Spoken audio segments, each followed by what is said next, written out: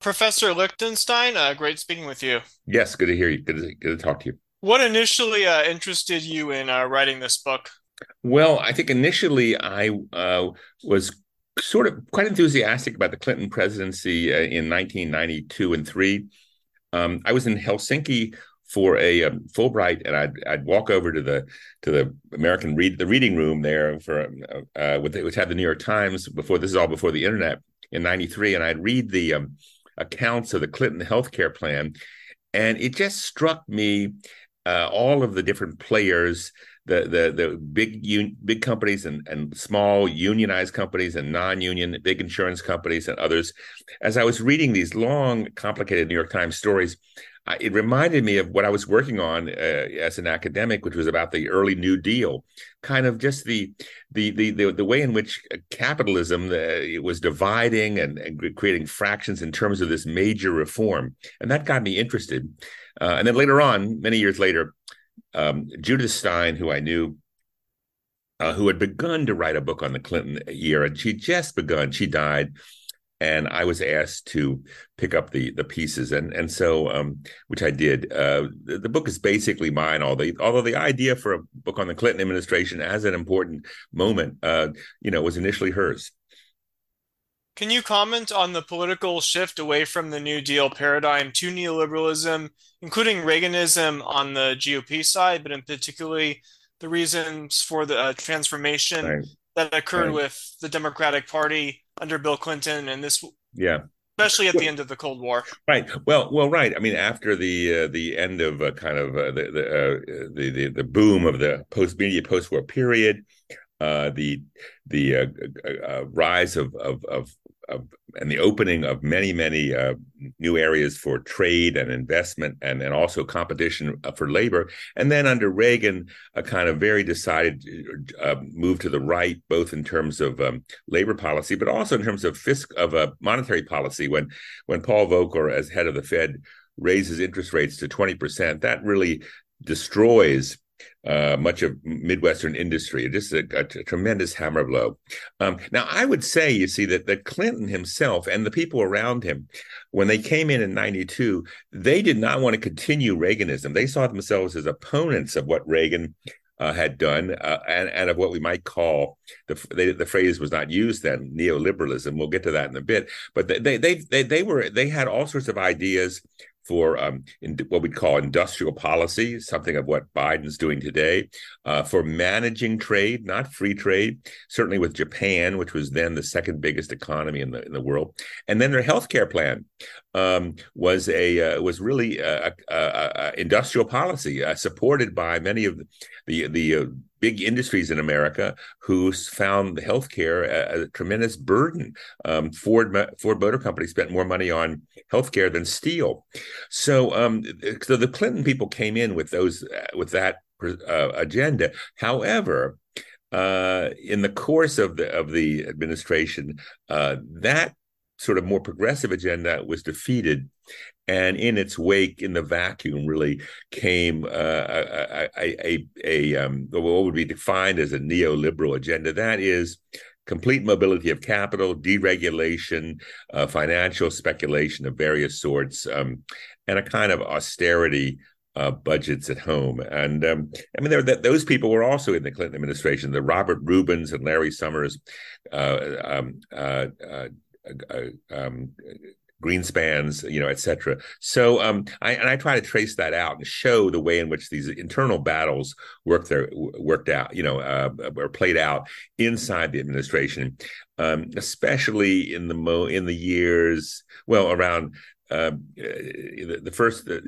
second part of his first term in office. That was kind of crucial. Can you comment on specific neoliberal reforms that were enacted by Bill Clinton, including NAFTA, Glass-Steagall, Yeah, yeah. and welfare reform? Right. Well, NAFTA was, I view, as a blunder. He didn't have to do it. There was it was a George H.W. Bush program. There were a lot of people inside the administration who were against it. It had NAFTA was entirely toxic, and he knew it. Ross Perot had made it so. There were many people around Clinton who said, "Let's postpone NAFTA to the way to the future and work on healthcare first." But Clinton was in this mode then. He wanted a bipartisan bill. He was looking for one, and he knew that NAFTA would get Republican support, which it did. But I view it as just simply a blunder. And studies later on of why Clinton lost in '94 seemed to indicate that NAFTA was really the reason. That was really the reason that he lost.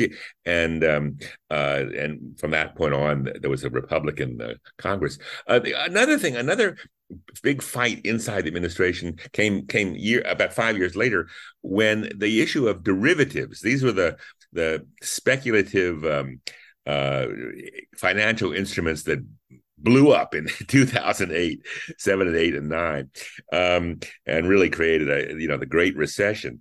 What the people in the Clinton administration, at least some people, understood these were very dangerous and these things had to be regulated. And I described the fight that was taking place within the administration on this question. But by this sort of late 1998, 99, when this fight took place, there was a kind of sense of ebullience. The stock market was booming, unemployment was low, and there was a sense that, any kind of financial innovation was going to be good, that the kind of capitalism was a self-correcting mechanism. It was interesting that Clinton did not come in office as a kind of Cold War triumphalist. Oh, we beat the Russians, so that's anything goes. But by the end of his administration, he was something of a triumphalist. I think falsely, in terms of the new economy that seemed to be emerging and the sort of boom that he presided over. I think that boom. I make the argument that, well, given they deregulated derivatives and much to the warnings of some people, and later on all the Clinton people, including Bill himself, would regret their deregulation of derivatives. But nevertheless, at the end of the administration, there was a sort of sense of ebullience and triumphalism, which I think was really built on sand, and it would come crashing down later on. What is the significance of Clinton's cabinet on economic policy, such as figures you mentioned, like Treasury Secretary Yeah. Larry Summers? Well, and also Secretary Robert Rubin, who was, I think, the more formidable figure, and Rubin and Summers were a very close team. Um, Rubin, I find very interesting, and I spend some time talking about him. He came from Goldman Sachs. Um, and he made his money as an arbitrageur, which is a kind of really betting on mergers and acquisitions, betting on whether they'll come through, whether where the stock price will end up. It requires a lot of money is bet, and you plan and you do research, but nevertheless it's a kind of betting on the market. And in that context, Rubin, the most important thing for Rubin was capital liquidity and no regulation of the finance system. That was crucial to him. At the same time, Rubin was not a conservative in social or cultural things. He voted for and raised money for George McGovern. He was a racial liberal. He was actually against Clinton's very controversial welfare reform, on the grounds that capitalism was unstable and some people were losers, and no fault of their own. So what you had there was as a contradiction within the mind of Robert Rubin, but also the whole body of Clintonite neoliberalism. That is, yes, they're in favor of elements of the welfare state. They wanted that, but they also believed in kind of this completely unregulated capitalism. And I don't think the two things can go together. I think they're in contradiction. And I think the Biden administration is showing that today. But that was what was going on in the 1990s.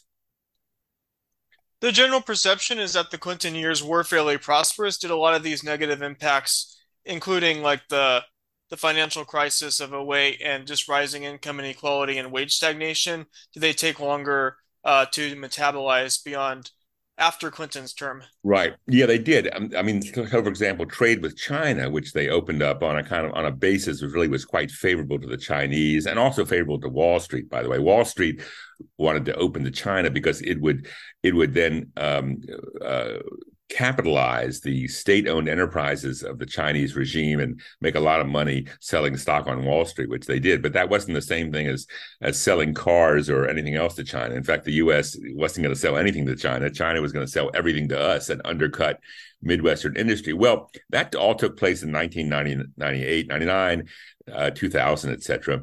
A protest against that famously was the Battle of Seattle in 1999. But anyway, the real economic impact of that opening to China didn't take place until the early 21st century. It takes a while to gear up all the factories and get all the trade going in a big way. And so it was only upwards between 1.5 million and 4 million industrial jobs were lost in the Midwest and the Mid South as a result of that.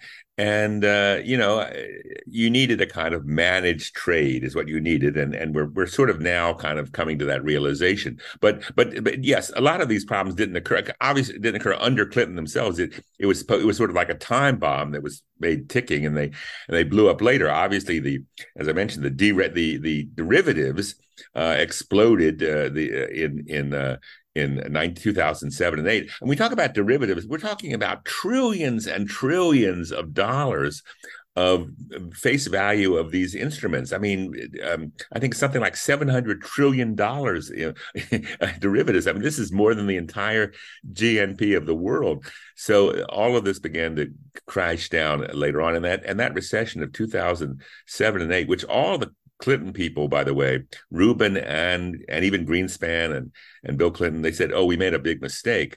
Well, that caused enormous damage and probably helped prepare the way for Trump and all sorts of bad things that happened in the second decade of the 21st century.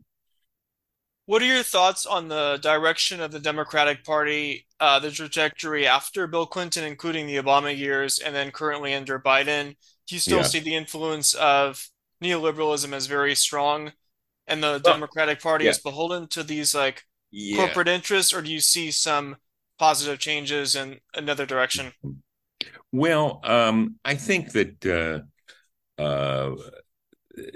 party has clearly moved to the left today.